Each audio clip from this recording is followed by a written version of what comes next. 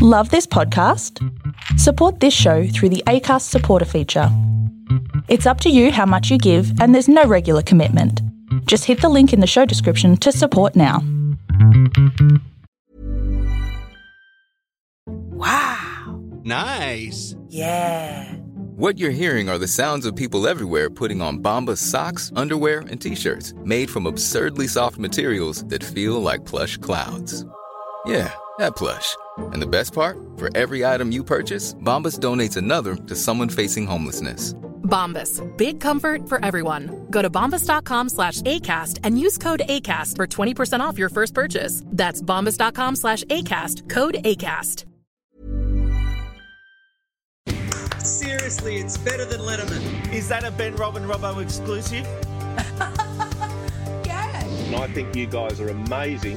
I didn't like that I question. want to come on this show all the time because no other show would ever set me up with that much room for danger. Ben, Robin, Robbo. Streaming across the globe, Ben Norris, Rob McKnight, and David Robinson. Ben, Robin, Robbo. News, reviews, entertainment news. It's the Ben, Robin, Robbo. Ben, Robin, Robbo Show. Ben, Robin, Robbo Show. Welcome to the Ben Robin Robbo Show. Here's Rob McKnight. Hello there. It's the random live shot of the day. I don't know, Ben and Robbo, why I've got that song in my head. Where are we going today? You never know where. It's a wonderfully written song. It's beautifully performed. It's just why it's not on the top of the ARIA charts, I don't know. Why we don't The play it world at the makes top no of the sense show to me. every day, I don't know. I think we could do that for something different. Slap him, Amanda. It's good to have your company on this Tuesday. Can you believe it's only Tuesday? There is so much happening in the world. We will be talking to Christine Arnoux, who was eliminated from The Masked Singer last night. Sam Dastiari is also coming up to cut through the political BS, and he will be talking about the comeback of someone. Who's on the comeback trail? We'll find out. And there's a lot happening in entertainment. And boys, I'm in the headlines of the Daily Mail today, and when you first see your picture up there, you start to think, oh, what have I done this time? So, Ben, you're going to bring us up to speed with what I have done. Yeah, I know, but you know what's so exciting is that because you are a part of the entertainment news this week, I'll be allowed to do entertainment. It's so great. That is the most true thing ever spoken. That is We'll true. be getting through these hot topics fast.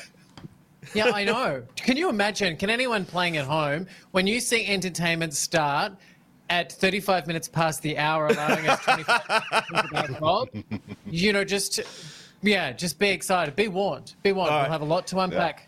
Well, thank you very much, Ben, for putting my narcissism on Rubbishing display. And I tell you, pot kettle from you two. Jesus. Look, I want to take one moment, though, and wish a dear friend of the show a happy birthday. I don't do this often, but Leah, who has housed me many times and looked after our family, good dear family friend who also watches the show religiously. Happy birthday to you. We are thinking of you. Happy birthday, Leah. Happy birthday. God, Beautiful woman. Happy birthday. All right, let's get into today's show. And before we bring you up to speed with our hot button topics, let's have a look at the latest coronavirus news from around the country. To Victoria first, there have been 222 new cases in the past 24 hours, the lowest number of daily detections in a month. Sadly, though, there have been 17 new deaths, with 13 of those linked to aged care. A Melbourne epidemiologist warns that it is unlikely that the city will open up anytime soon and suspects the stage 2 restrictions will be in place until a vaccine is found. To New South Wales now, and there have been 3 new cases in the past 24 hours, with one of those being in a hotel quarantine, one from a known cluster, and the final one is still under investigation. Despite this huge improvement, the city of Sydney East has been declared a hotspot, which includes the suburbs of Sydney, Surrey Hills, Darlinghurst, Woolloomooloo, Potts Point, Rushcutters Bay, Elizabeth Bay and Centennial Park. This joins the already hotspot suburbs of Campbelltown, Canterbury, Bankstown, Cumberland, Fairfield, Liverpool and Parramatta. The Rail, Tram and Bus Union is threatening to strike for 48 hours next week unless the New South Wales government makes wearing masks compulsory on public transport. Over to Queensland now, and the state is now in its 29th day without community transmission, despite concerns for 3 elderly people at an aged care facility on the Sunshine Coast. All 3 tests came back negative, and the state now has only 7 active cases. Premier Anastasia Palaszczuk has said that they have no intention of opening the borders to any state or territory that still has community transmission, and thinks it will take a Christmas miracle for the borders to open to Victoria any time before the festive season. Western Australia has reported 1 new case of the virus. However, this came from a returning traveller who is in hotel quarantine. The state has not had a case of community transmission for 129 days. However, the entering of Phase 5 in the easing of restrictions has been delayed until Saturday, the 24th of October. Until then, the 2 metre squared rule at pubs and clubs remains, as does the crowd gap of 30,000 people at major events. The government has also announced that the Perth Royal Show will be cancelled this year. All right, let's take you to a breaking story now. And an inquiry has heard that 90% of Victoria's COVID-19 cases most likely came from the Ridges Hotel in Swanston Street, where COVID-19 travellers were quarantined. That's 90% of the active 7,274 cases. The remaining cases are likely connected to another quarantine hotel, the Stanford Plaza, with 99% of all cases in the state linked to the bungled hotel quarantine program. In a statement tendered to the Melbourne Hotel Quarantine Inquiry, epidemiologist, I am struggling to say that word, epidemiologist Dr. Charles Alperin said the Department of Health had concluded almost all cases genomically sequenced so far originated at the hotels. Robbo, this is damning, isn't it? Stupid mistakes have cost lives. Yeah, look, mistakes have cost lives. There's no doubt about that. But what I want to see is the same kind of attention put on the Ruby Princess. This is one of those things where, someone else has made a blunder. Yes, Victoria should have learnt from the Ruby Princess's mistakes. However, I don't like how it's kind of being forgotten about this. Remember at the same time as well. That? Yes, there is something about that, Robert. You are so on the money here. Ruby Princess seems to be being swept under the carpet, but there's a lot of blame, and from what seems like outside Victoria, being levelled at Dan Andrews. Is this a right versus left issue? Yes, it's there's been a lot of theories that Gladys Berejiklian is Liberal and the Murdoch press will not go after her. The Murdoch press are certainly the ones that are leading the news about Dan Andrews and how everything is bad in Victoria and how it's a stuff up, but they don't seem to be putting Ruby Princess and Gladys Berejiklian and her government under exactly the same kind of microscope. So that is a very strong theory that has been out there for some time.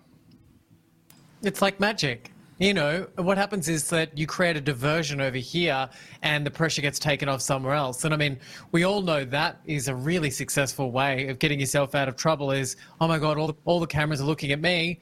I'll just make it look like there's something else happening over there. And then we all forget about it. However, I don't necessarily think it has to do with, the Murdoch press. I think that what it has to do with is that the Victorian death toll and the results and the transmission in Victoria is just a lot more. Yes. No, I take your point entirely there, Ben. Sorry to interrupt.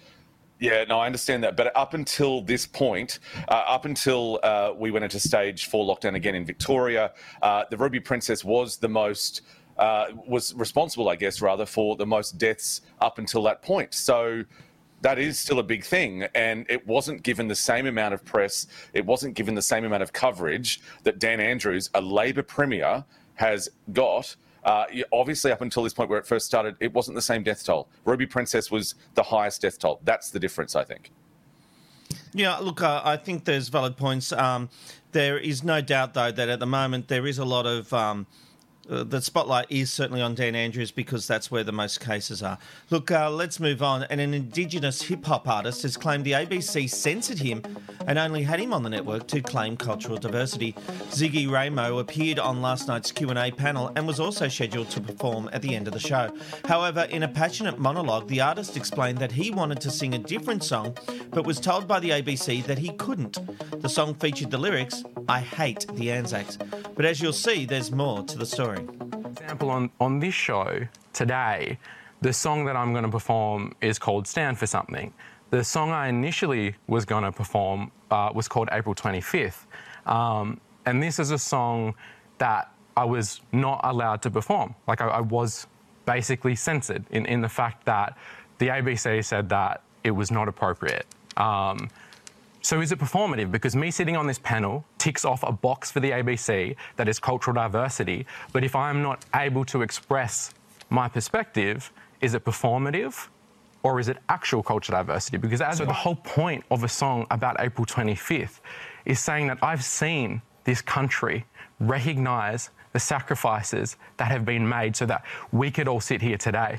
So if I've seen us be able to do that for our non-Indigenous people and our Indigenous people, like you said, who fought in these wars in 1945, that the ABC is commemorating 75 years since the end of World War II, yet in 1945 Indigenous Australians weren't even classed as citizens. And as soon as after I say I hate the Anzacs, I say how wrong is that? How wrong is that? We pick and choose our history, we rearrange the facts. We fought for a country that didn't see us as humans. We weren't seen as humans in our own country. So the reason why I wanted to talk about this and in my art is that I want to celebrate the Anzacs, and I do celebrate the Anzacs. I've gone to the other side of the world on Anzac Day to celebrate what our people have laid down for us. So if we've done that, we can't just pick parts of our history that we want to recognise and bury the others. If in World War II we fought against genocide, yet we don't recognise the genocide in our own country, that's a double standard. Ziggy was praised by users on social media, but fellow guest Barnaby Joyce warned you have to be careful what you say because you can insult people. Ben, do you think the ABC was right in saying no to Ziggy's original song choice? You know, I think that they probably were right, to be honest with you, but just like there's plenty of ways to skin a cat. There's so many different ways to be able to talk about this. You know, like in so much of what he is saying, I do agree with him. But nowadays, to fit into the constructs of making sure we don't offend anybody, everyone's now really sensitive. So I think what the ABC were worried about was that being taken out of context and then being hung for it, you know, which quite often can happen. Absolutely. You know? Robert, could you imagine if he had sat up and sung that song, what the headlines would have been the following day of what the ABC is allowing and pushing a certain agenda? He's still got the chance to talk about it, but when you go on a program, decisions have to be made that aren't just about you. They're about the greater focus of the program. And I think it's disingenuous to say that he's ticking a cultural box. You know, the fact is they invited him on the show to have their say, but a performance is a different thing. That's an authorised piece of entertainment. Have your say. You still got to talk about it. I think this is completely... He's on the wrong path here. Wholeheartedly disagree with you there, Rob. He is an artist. He's a hip-hop artist. He was signed up and he was brought onto that program being in that capacity. It wasn't like that he was, you know, a pottery shop owner or, you know, an Indigenous painter living in the territory. He was brought on because he was a hip-hop artist and he writes songs that go to what he's talking about. The wonderful thing, I think, is he still performed it anyway there, really, didn't he? And I think that that was very correct. The ABC is a very risk-averse organisation, and they have to be. I understand that. There are so many stakeholders, and their biggest stakeholder is also their biggest critic, which is the federal government. For Barnaby Joyce to come out and say, "Oh, be careful what you say because it could offend people," piss off. Like, for that man to go on national television and then chastise an Indigenous Australian saying, "Well, you've got to be careful what you're saying because it could offend people." This is a man who, you know, campaigned on family rights, who campaigned against same-sex I'm not worried about Barnaby Joyce in this argument. He just happened to be on the panel. No, but that's a very important thing, though. And the thing is, if you book a guest on the show, they booked him, and we all know how TV works. He was booked because, yes, he's Indigenous, and yes, he's a hip-hop artist, and yes, he's very articulate, and yes, he does work in that field. To then get him on and say, look, you can't do that one, that's a bit wrong. It also goes... It feeds into that narrative. Been allowed, if he had a song that just said, F all Australians, F all you are all C's, he can go on and sing that song because that would be censoring him. That's not the song that he's singing. That's a ridiculous example. You're making a statement that by having him on, it's the end result is they have to allow him to perform any piece that he wants to. He's actually very lucky that he's getting national airtime to sing a song and represent. it doesn't mean you get to choose the absolute thing that you want to do. It's part of negotiations. If you're not happy with that, don't go on. He is being brought on because of his work and because of the art that he creates, and that is about Indigenous rights. That's what he's being brought on. Right. Now, that does not give you the right to sing any song that you want to. As the producers of the show, you have to make decisions for a variety of reasons over what. It's a negotiation. It's a negotiation. I understand that, Rob, but when you're getting someone on a program like Q&A and that he has written these songs, and also, let's not forget that straight after that line in that song, and you also explained it there in the clip, he defends that and says that's not something. But you've got to remember that a lot of people feel that way. This is the most important thing. Q&A is a thing, is meant to be a show that represents people and represents a variety of voices. And now, he was right there. It wasn't until the 60s that Indigenous people were not considered animals of flora or fauna. It took that long. So in 1945, hold on, 1945, he is talking about the fact that all of a sudden we considered Indigenous Australians to be, now they're bloody good enough to go and fight wars for us. That's the point of his song. Don't get him on if you don't want him to do what he does, and that is talk about these stories. It's just not choose what he's saying, though. I mean, yesterday you accused us of all of a sudden changing the topic to something else, to suit the play. And I feel like today you're doing this. But then why are you all of a sudden reading our statistics like off the back of a Fantails packet again? It's like we're sticking to this particular argument. This guy was asked to be on the ABC. The person who produced that show was a little bit concerned about whether or not the audience would be offended. They chose for him to be on the show to represent something, and he was on the show to do that. He's not representing what he wants to represent. He's not representing he wants to represent his purpose. In everything. Then don't go on the show. If you don't like the conditions of entry, don't go through the turnstile. It's a really simple thing. The fact is they gave him a platform, an hour-long platform to sprout his views. Why is it a guarantee that he even gets to perform? They liked what he did. They understood. They wanted to give him the chance. They had an issue with one song because of so many issues. That's not censorship. That's just part of a negotiation of going on a TV show. I just don't agree with that. I just think that if you're getting someone on as a guest on Q&A, that's the kind of program it is. This is the kind of work he does. And then to censor him and go, well, no, you can't do that one. Even though he explained it, I loved how articulate he was, that he, yes, he was amazing. He was able to say, yes. No one's taking that away from him. This is what he believes in, and I think it was a mistake to censor him because that is what he was on there to do. That's what he was on there to do. There's a big difference, Robbo. Let's be honest here. There is a big difference between him sprouting all that on the TV and saying I don't like your word sprouting. He's talking about actual, real issues that affect Indigenous people. Don't twist my words, Robbo. I'm saying here that there is a big difference between him going on and stating his opinion, if you want me to put it in proper English, than getting a performance at the end where you're not being challenged and you get to basically talk for 3.5 minutes with your own art to Australia. Decisions do have to be made on what is appropriate and what is not. And you can't tell me that if he had performed that, there wouldn't be front page news today about how the ABC had allowed this to happen. It's just BS. I would disagree with that headline. I think that's rubbish. You're getting him on because of what he has done. So he is that person who sprouts that particular, opinion, as you call it. Which he got to talk about.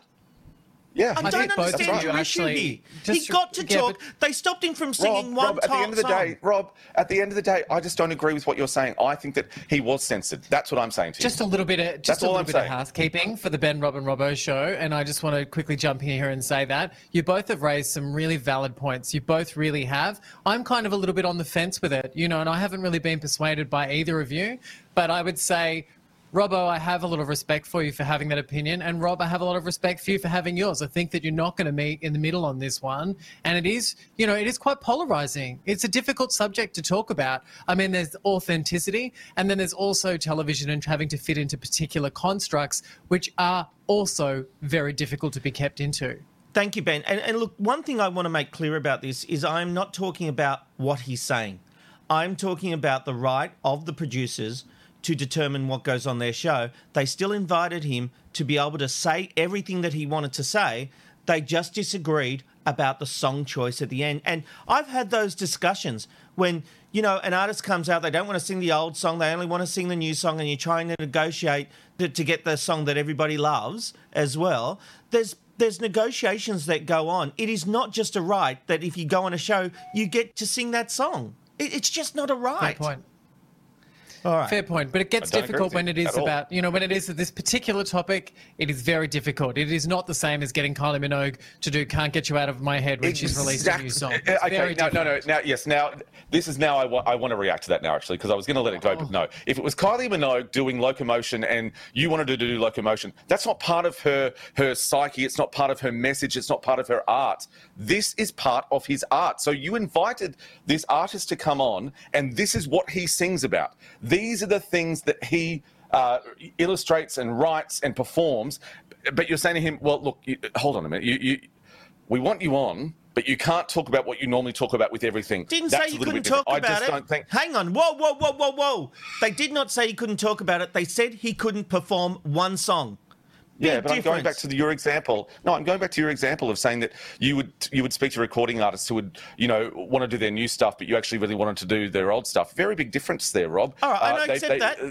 I accept that, but there is also a difference between being banned from speaking about something and the performance. We'll move on. Sorry, just all right. Hang on a sec. Rob from the future just called me. Sorry, Rob from the future just called me. He said, coming up in entertainment, we're going to be talking about you in entertainment. What's that? You're looking forward to it. Move on. Oh. He knows how to get me to move on. Can't wait. Thank you, Benny.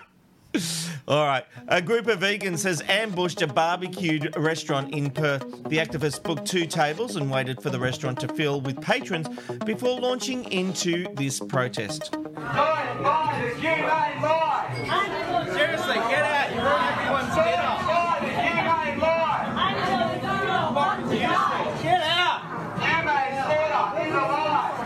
Get out. You might ruin it for anything. Get out. Now. It's not food. It's not food. Give me strength. As you would have heard, many customers yelled back saying things like, "Get out and you're ruining our night." It all came to a fairly quick end when a diner took the group's megaphone and they were ushered out of the restaurant. It's a lie. Animals do not want to die. There we go. Good work.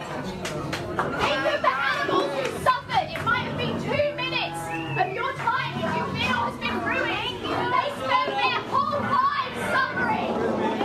Their whole lives inside factory farms for a few moments of your taste pleasure. Barbecue made live. Animals do not want to die. Robbo, everyone has the right to protest, but is this acceptable? No, it's not. It's stupid. Yeah. If you want to make a change, this is not going to do that. So to walk into a barbecue restaurant, to be so premeditated that you book 2 tables and then you wait for the restaurant to fill up with people and then to start screaming at people and using it.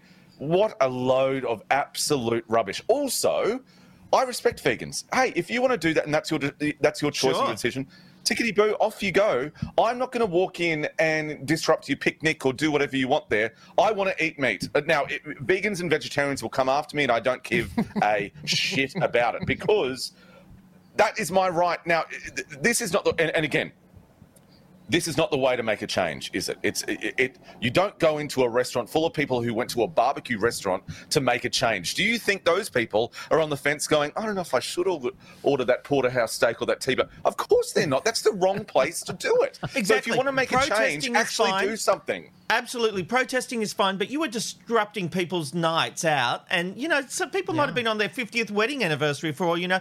Is it okay, Ben, if as a meat eater, I see some vegans having a picnic, having their lovely tofu things, and I go and slap them with my meat? Is that okay because they're not meat eaters? Sorry. You slap them with your meat.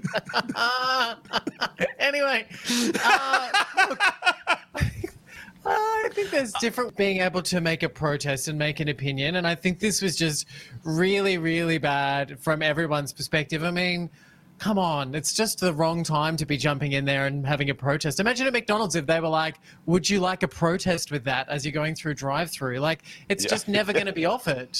Like, come on. But it's so dumb. I am all for people having a different opinion. I'm all for vegans saying except when it's not the same as abuse mine. to animals. Yeah. Can I tell you a really quick story? Wait. Before you two slap each other with your meat again. No, I'm doing this performance for Abby, who is always on the line there. The point is, you are not going to change people's minds in a barbecue restaurant. All that was a stupid stunt that puts your whole argument offside. Like, Rob, you've spoken about this on the show before. You need to be smart. You need to be careful, because if you're fighting the majority, if you do some stupid stunt like this, you then get off you get the majority offside. So do your protests, right? Go into a shopping centre, go into a mall, have videos showing, which I've seen in Sydney Mall before, in Pitt Street Mall. Have your videos that show how bad it is in pig farms and, dairies and all that kind of thing. That's great. Allow people to make their own decision. This was going to achieve nothing. There is no one in that restaurant that would sit there and go, oh, actually, no, I've just had people like stuff me over. I'm a meat eater, and they've just come in here. It blows my mind. I'm happy for you to protest, but don't do it at a barbecue restaurant, because clearly there's people on the street. Nights who's just having a lovely dinner. It's just mean and horrible. I thought vegans were meant to be the nice ones, not the nasty ones. No. All right. If you don't agree with them, they'll kill you. But they won't eat you, at least. Well, it's supposed to be the happiest day of your life. Oh, that was brilliant. Oh, no, well played, Rob. Well played. That was brilliant. You know what the thing is? I just thought I'd drop that one and go on. And, of course, we've got the delay of all the links. And so it was beautiful as I started going in to hear the laughter. I actually I'm sorry. It was brilliant. No, it actually warmed my heart. All right. Okay, good. Moving on. And it's supposed to be the happiest day of your life, but one Reddit user has recorded the events of her wedding day that led to her own mother being kicked out of the reception. During the mother's speech, she insulted her daughter's appearance, her crappy apartment, her gross medical issues, and she even called her damaged goods. The groomsman promptly wrapped the speech up and asked her to leave without the bride's knowledge. The mother claimed to be humiliated, saying that it was wrong to deprive a mother of her daughter's wedding. Now happily married, the wife wonders if she should have expected the speech and just warned the wedding party to grin and bear it. Ben, commentators on Reddit largely took the bride's side, but a daughter's wedding day is an important moment, right? Why should you have to put up with crappy behaviour just because they're a parent? Yeah, I think this goes to everyone, not just people that is the mother of the bride or a wedding, but don't go to people's parties if you're going to ruin the party. It's a really famous saying that I think it was my mum that taught me that. It was someone when I was younger, was like, Ben, don't go to that person's party if you're going to ruin it. And that rule goes right across the board. So, like, I don't care who you are, you're the mother, the father, the donkey's uncle, whatever. You don't go to someone's wedding and then roast them. I mean... Yes. A fun roast totally is okay. A fun roast, and we've seen those where the best man will roast the groom and things like that, and they can be fun. This just, by the sounds of it, just seemed like mean, and that the mother just doesn't like the daughter. Yeah. Well, it sounds like there's some definite issues there, and I look forward to watching it on Jerry Springer. Robbo, which side would you take? Would you be the groom, chuck her out, or would you be like the daughter and like, yes, son, that's funny?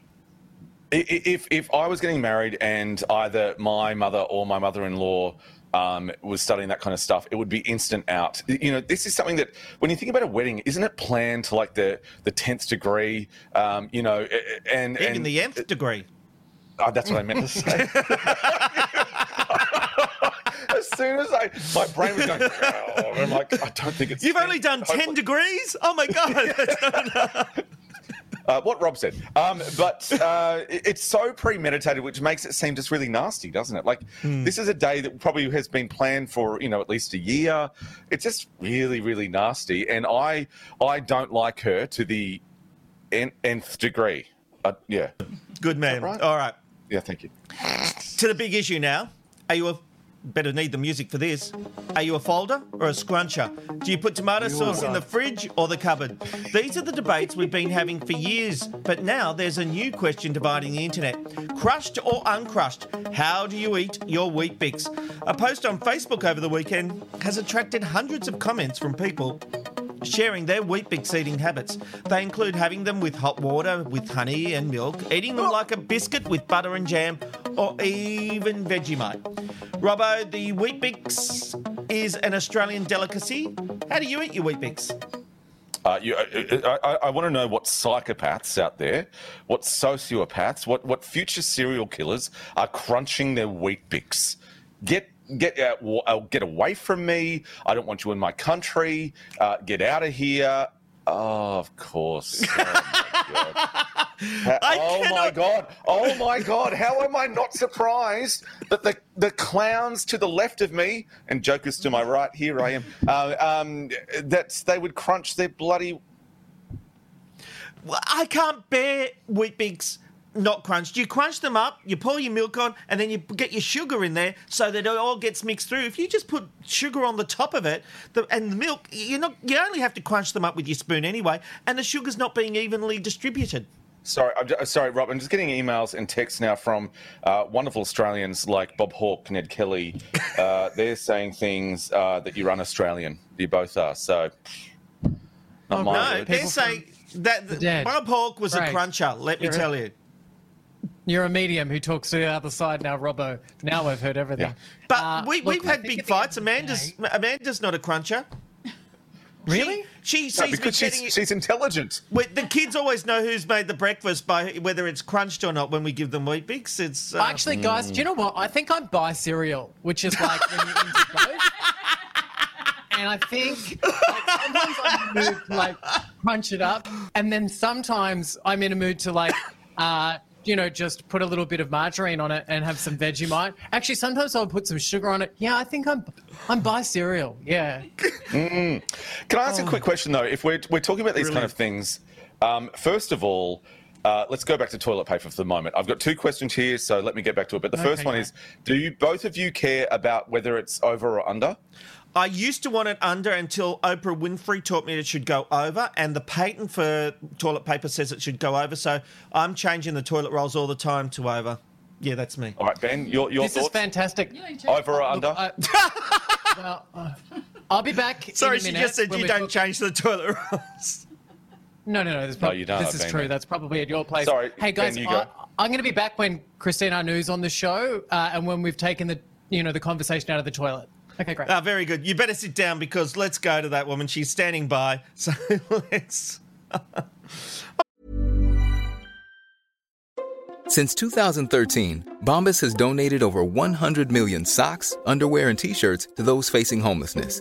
If we counted those on air, this ad would last over 1,157 days. But if we counted the time it takes to make a donation possible, it would take just a few clicks. Because every time you make a purchase, Bombas donates an item to someone who needs it. Go to bombas.com/ACAST and use code ACAST for 20% off your first purchase. That's bombas.com/ACAST, code ACAST. All right. She was the seductive and sassy goldfish that we fell in love with in just one short week on The Masked Singer. But last night the mask came off and she was revealed to be none other than national treasure Christine Arnoux. Take a look. It's my life, it's now or never. I ain't gonna live forever. I just wanna live my life. It's my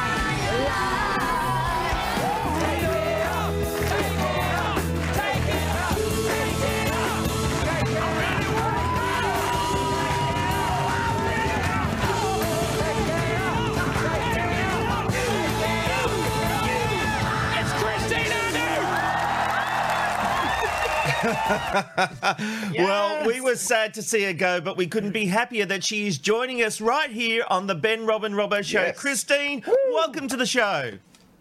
Happy to be. Hey, happy people. How are you?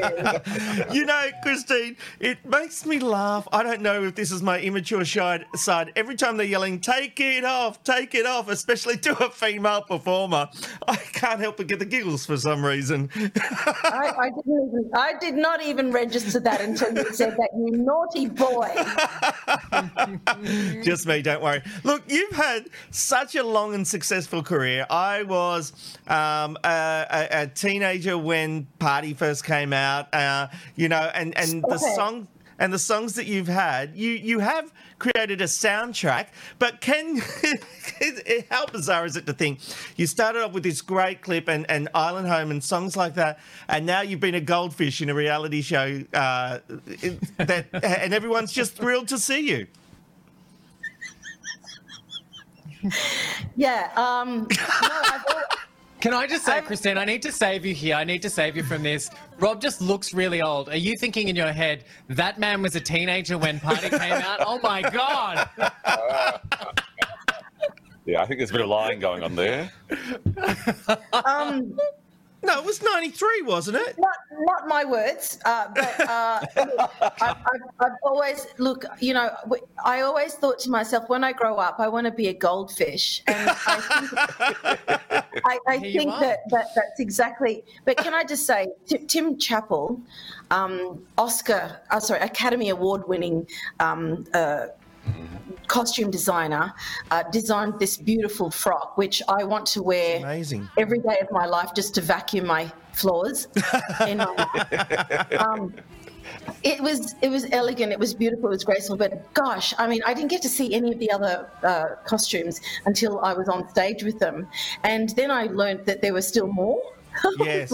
Because you're literally in the dark through the whole process, and it's such a tightly secured environment, and then there's COVID as well, so there's those restrictions that are going on. But I never thought that it would be this amazing experience that it is, first and foremost because I got to get out of my house for a change. I got to go into state where, you know, everybody's looking at Victoria like they're all lepers, and participate in a show that is bringing joy into people's lounge rooms when entertainment has been sucked out of my life, when it's all that I am about. I haven't been able to entertain, haven't been able to perform like so many of us, and so it was great to be able to do something that was completely out of my comfort zone.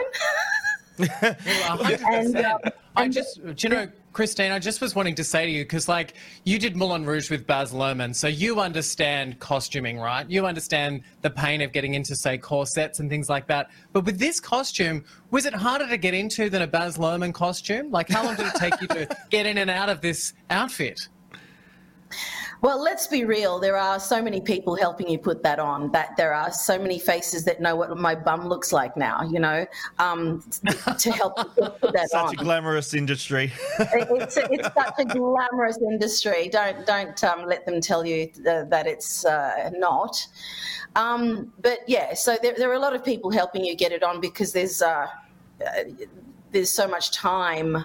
There's only so much time before you have to get things ready. And we all know that in the entertainment industry, it's all about hurry up and wait. Yes. That's true. Now, Christine Anu, you are an absolute bloody cracker. You're a national legend. But tell me, were you surprised with your wonderful voice that none of the judges actually picked you? Not really. Not really. There are so many elements that go into this show. It's such a clever show when you think about it. Yeah. You've got somebody's covered by this elaborate costume, and their voice is recognizable, but then there's a myriad of clues, like a montage of things that are going on, and then each of the panel are influencing their thoughts one direction or the other, and then they start to go down one particular rabbit hole to the other. So I thought my voice would have been a dead giveaway, but then that's because all of the Aboriginal and Torres Strait Islander community around Australia would know my voice, and then my family would know. We know your voice. it's your voice is so iconic in this country. You have some of the most recognisable songs. It's not just the Indigenous population of this country. You have transcended into being someone the whole country looks to. Yeah. Look, I thought my voice would have been recognisable. I thought that the first text messages that came through, it's kind of a dead giveaway when your friends text you and you don't text them back. Yeah.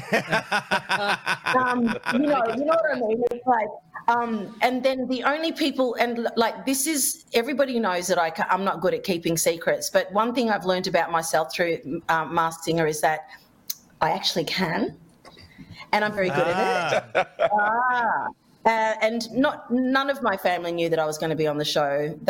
We've got a messenger feed, and we all get together daily to talk about things. And they've been taking pictures of me and putting it up there, and I've been giggling to myself, going, "Aren't I good?"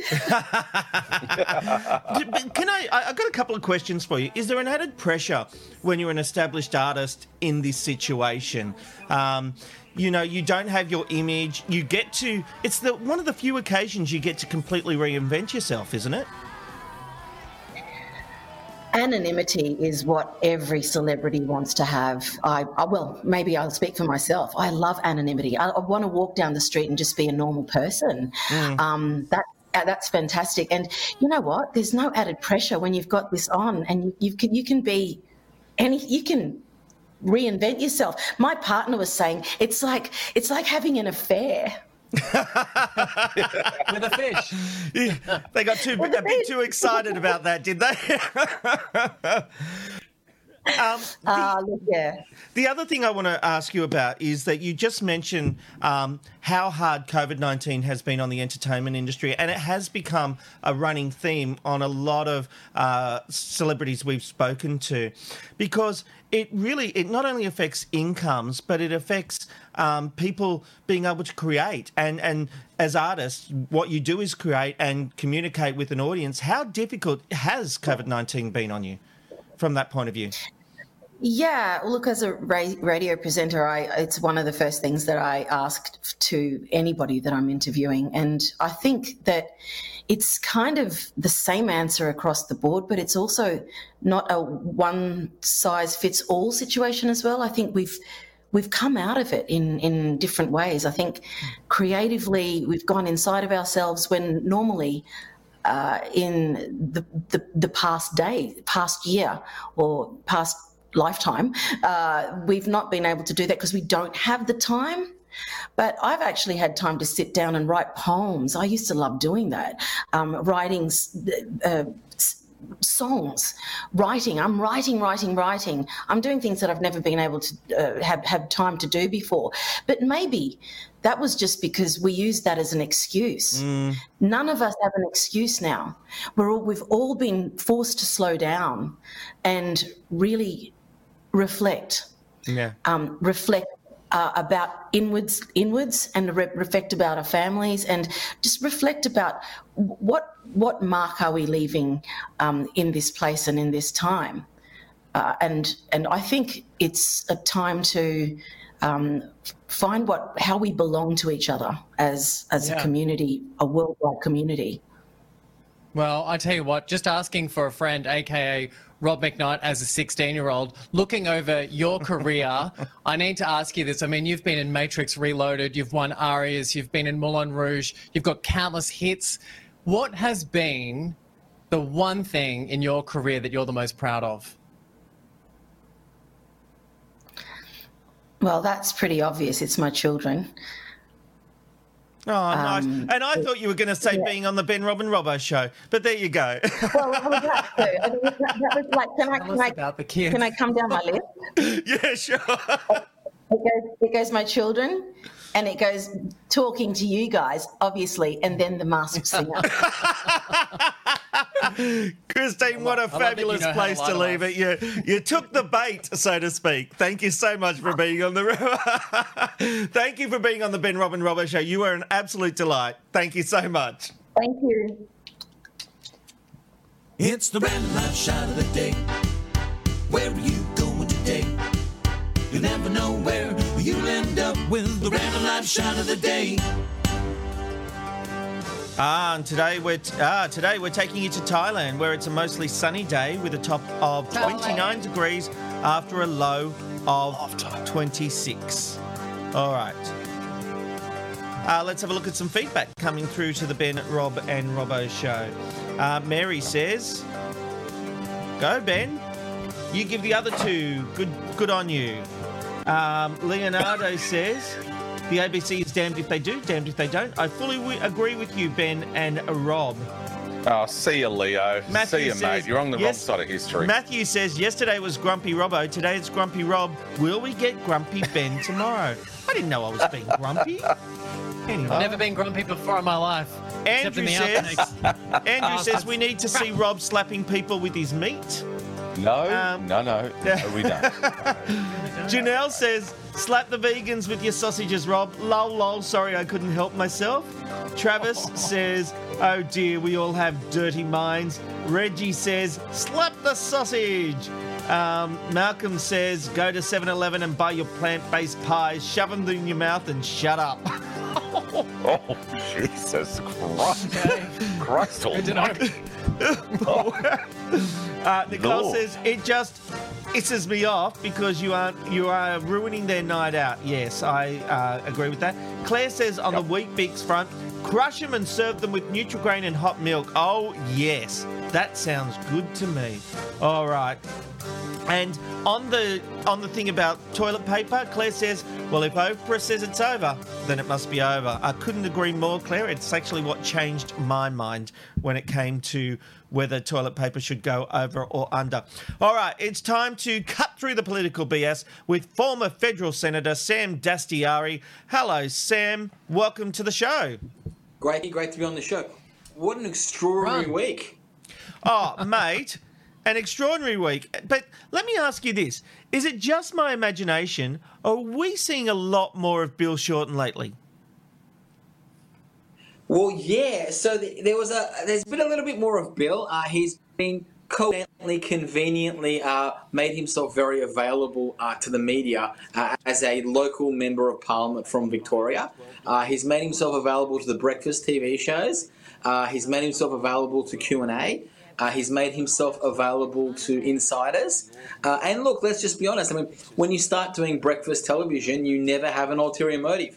No former leader has ever tried to do the breakfast television circuit. Hang on, Sam, aren't you doing the Today Show at the moment? I'm surprised he's not on the show here.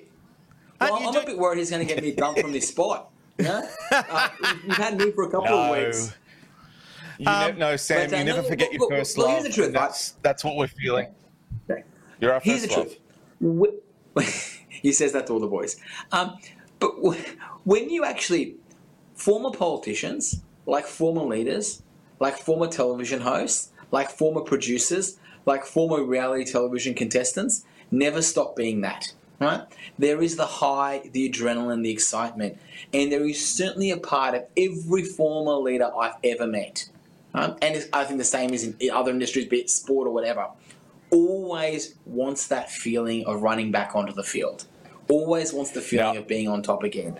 And look, you don't stay in federal parliament for no reason.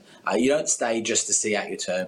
If that was what Bill was doing, and don't get me wrong, there are a lot of parliamentarians who have been leader, lost the leadership, see out the end of that term with a view to retiring at the next election. They don't want to cause a costly by-election, and they kind of fade away. This is not Bill Shorten fading away. And the Bill that I know... Yes? Sorry, I didn't mean to cut you off. The Bill that I know... You go. No, go. No, I'm saying, the Bill that I know has always... Look, Bill never gives up. Bill's not a guy who gives up. And, you have to be a fool to not think of the fact that this is a guy who has always harboured ambitions to be Prime Minister. And why would he give them up now? No, that's a big Now, call. Sam, I've got to ask you, I've got lots of whispers, I've got lots of ears and mouths in Canberra. They're telling me that he is actually running the numbers and has begun that kind of thing to knife Albo. Your thoughts on that? Is this a case of, though, you've had a couple of goes, get out of it? Look, I think the Labor Party leadership. The Labor Party rules have been changed. Becoming leader by removing another leader after the Kevin Rudd rule changes is near impossible. I mean, there is a pathway to doing it. It's near impossible. I think that in this kind of political environment, in a COVID situation, to be accused of that, I think is. I just don't think that's the game he'll be playing. Oh, Bill's smart on that. But would someone? So he'll see out an election, will he, Sam? He'll see out an election. Albo loses, then he'll challenge. Anyway, right? Bill's in his early 50s. That's not young. Right, just remember, he's 20 years younger than Trump and Biden and others, right? 20 years younger than them, right? He's not old. He's a young man still. He's in federal parliament. He has an incredibly large profile. I just don't think he's going anywhere. Do I believe that Bill Shorten is sitting there doing the numbers with a plot to immediately become leader of the Labor Party again? No. No, I don't think that's what he's doing. But do I think that Bill, long-term, can, should, and will one day be Prime Minister of Australia? Sure. Yes. I thought he should be Prime Minister the last election. I thought he should be Prime Minister before that. But Anthony Albanese is the leader. He will stay the leader. He will go to the next election. And I actually suspect that, there's a lot of kind of, rallying behind the leader that comes after these types of, national crises. And I'm not here to kind of criticise the Morrison government. I have plenty of places to do that. But I think Anthony Albanese is going to do far better in the election than some of the polls are predicting. But do I believe that Bill's going anywhere? No, Bill's staying. Now, Sam, I just want to quickly ask you, obviously, Bill Shorten was in charge of the Labor Party when he decided to let you go of the Senate. I think it's quite nice. Why do you still give him that kind of support and that kind of idea that, it's not about support. Well, a couple of different things here, right? I mean, I'm giving a frank political analysis, and this is the cut through the BS. The cut through the BS here is that former leaders of political parties, when they stay in Parliament with a high profile, stay for a reason. That conversation, and I actually called Bill, and I said to Bill, it was immediately before I resigned from politics. I said to Bill, I go, "Am I dead?" And Bill goes, "Mate, you were dead 72 hours ago." And I said to him, mate, I'll make it easy. I'll pull the pin. And it was one of those very kind conversations where I didn't want, and Bill, I think, didn't want, well, firstly, he couldn't shoot me, just the way that Parliament works, I was elected. But I clearly had become a distraction. And you got to accept sometimes, there are things that are bigger than you. And if you believe in political causes or political parties, you're not bigger than the show. The Labor Party was always, better to me than I was the Labor Party. So I was always indebted to it. And I thought, frankly, getting out of the way would help give them more clear air going for the last federal election. Now, in hindsight, they lost that anyway. But at the time, it didn't look like that was the case. The Labor had a really good, was going to win the election. And it is what it is. Well, Sam, I was just going to say to you, do you know why Bill Shorten never became the Prime Minister? Well, he didn't win an election. I think that's how the numbers work. No, it's because, hey, you ruined it. You ruined it, Sam. It's because he always came up short. Come on. What's going on? All right, Sam, before we let you go, I think Bill Shorten was sometimes accused of not coming across with the personality of a great leader sometimes. But there's one moment when he appeared on Studio 10, that will forever be in my mind. Is this Let's have a look. Have you got the footage? Yeah. Let's have a look. Is it going? Okay, it's going. Here it is.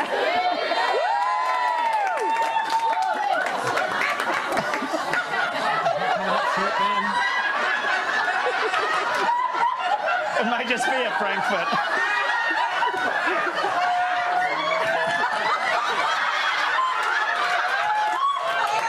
It's never happened before. Sam. Back when the show was watchable. Sam, when he came What was that show? I'm not familiar with that show. Does it exist? No. Not anymore. Not anymore. Sam, when he came on, he said to me that morning, "You're not going to lose me the election, are you?" And I said, "No, I think this will help you win it." But obviously I was wrong. The thing that happens is, the thing that does happen though, and this is the big problem, when you're on top, and when it looks like you're going to win, all your minders, everyone starts telling you, play it down, don't take risks, don't be yourself, and you get this whole very minded culture. And I think, unfortunately for Bill, a little bit of, and I don't want to use a kind of lame West Wing quote, but it let Bill be Bill. because Bill is actually quite funny. He's hilarious. We He's saw got a that. great personality. He was fantastic but there's a that natural morning. tendency. Well, there's a natural tendency to try and play everything down and not take risks and, kind of, sit on a lead. And again, the Trumps and that of the world showed that authenticity pays huge dividends, even when people don't like or agree with you. Yes. Talking to someone who, would hate everything that someone like Donald Trump would stand for, but not even I can pretend that he's not genuine. Absolutely. Sam, we love your insight. Thank you very much. I look forward to seeing you next week. Thanks, Sam. Talk to you next week. Bye. All right. Now it's time to get the very latest in the entertainment news, and for that, we cross all the way to Benjamin Norris because, Ben, you love your reality TV stars and you know a lot about the highs and lows of Hollywood, but who has a documentary on the way and what can you tell us about it? I thought you were going to say who has a dentist appointment, and I was like, I know a lot about Hollywood, but I don't know who's got a dentist appointment. That's really weird because you wrote the question. I know, but it says who has a documentary on the way, and you're like, who has a dentist? And it's like you're going to say a dentist appointment. Oh, he's having a go at my reading skills, Robbo. Wow, Yeah, Pam. and then I was gonna be like, No, that's not do you have a fair. dentist appointment? Rob is perfect. Rob is perfect in everything that he does. Unfair, Ben. I'm on your side, Ben. I'm on your side. Anyway, Robbo, Alrighty, who's got the doco out? Okay. Well, Because we've got to get to entertainment 3. It's I know really we've got to get to the part about you. It's fine. It's fine. Let me slow it down. Yeah, slow it down. Really give us an in-depth analysis of what's happening on this first story, please. Sorry, I just was looking at my nails. I'll tell you what, we're not doing entertainment tomorrow. I'll tell you that right. We haven't done entertainment every other time with 69 episodes. And I tell you what, it's never worked out well for me, that's for sure.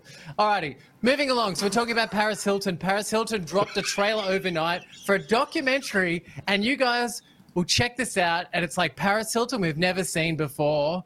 This is a little bit from the trailer. Something happened in my childhood that I've never talked about with anyone. I just heard screaming, bloody murder. But I couldn't tell you guys because every time I tried, I would get punished by them. I still have nightmares about it. Here we are at Paris' school. And the only thing that saved my sanity was thinking about who I wanted to become when I got out of there. Just created this brand and this persona and this character, and I've been stuck with her ever since.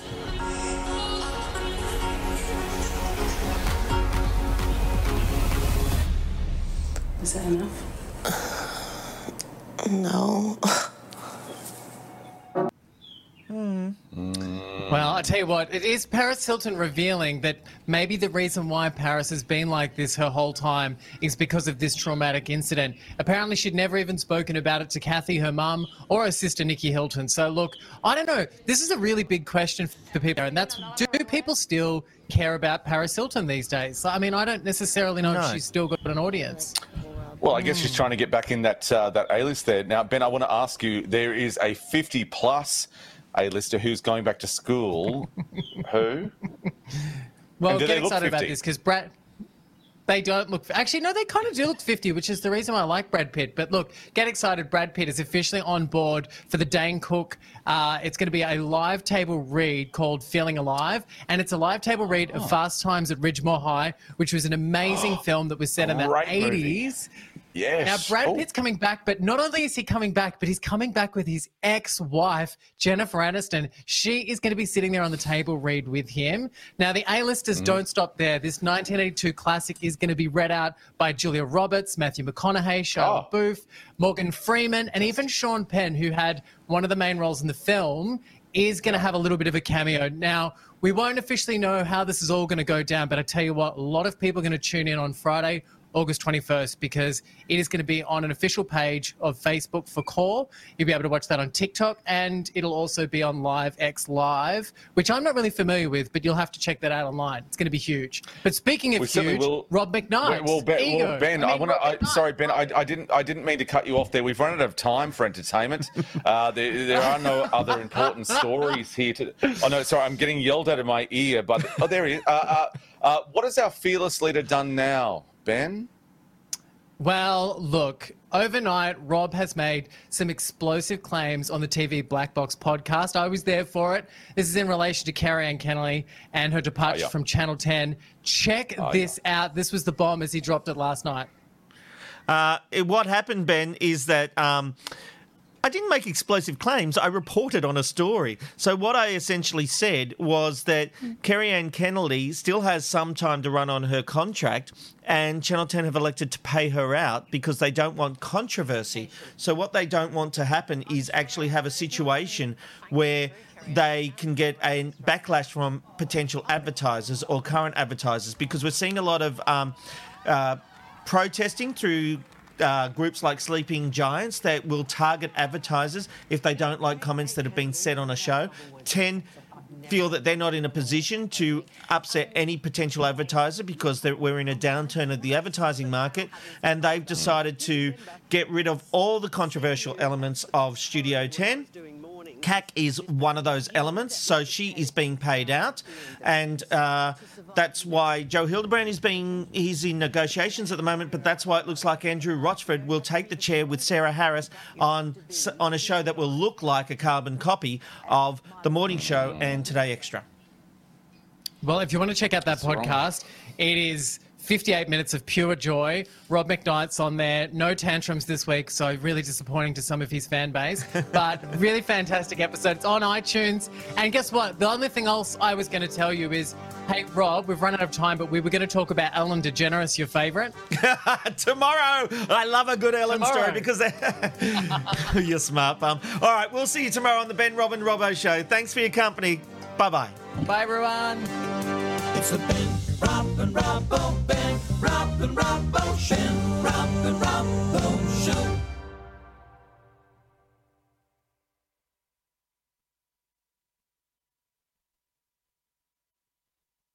Yes, I almost said bye. Even when we're on a budget, we still deserve nice things. Quince is a place to scoop up stunning high-end goods for 50 to 80% less than similar brands. They have buttery soft cashmere sweaters starting at $50, luxurious Italian leather bags, and so much more. Plus, Quince only works with factories that use safe, ethical, and responsible manufacturing. Get the high-end goods you'll love without the high price tag with Quince. Go to quince.com/style for free shipping and 365-day returns.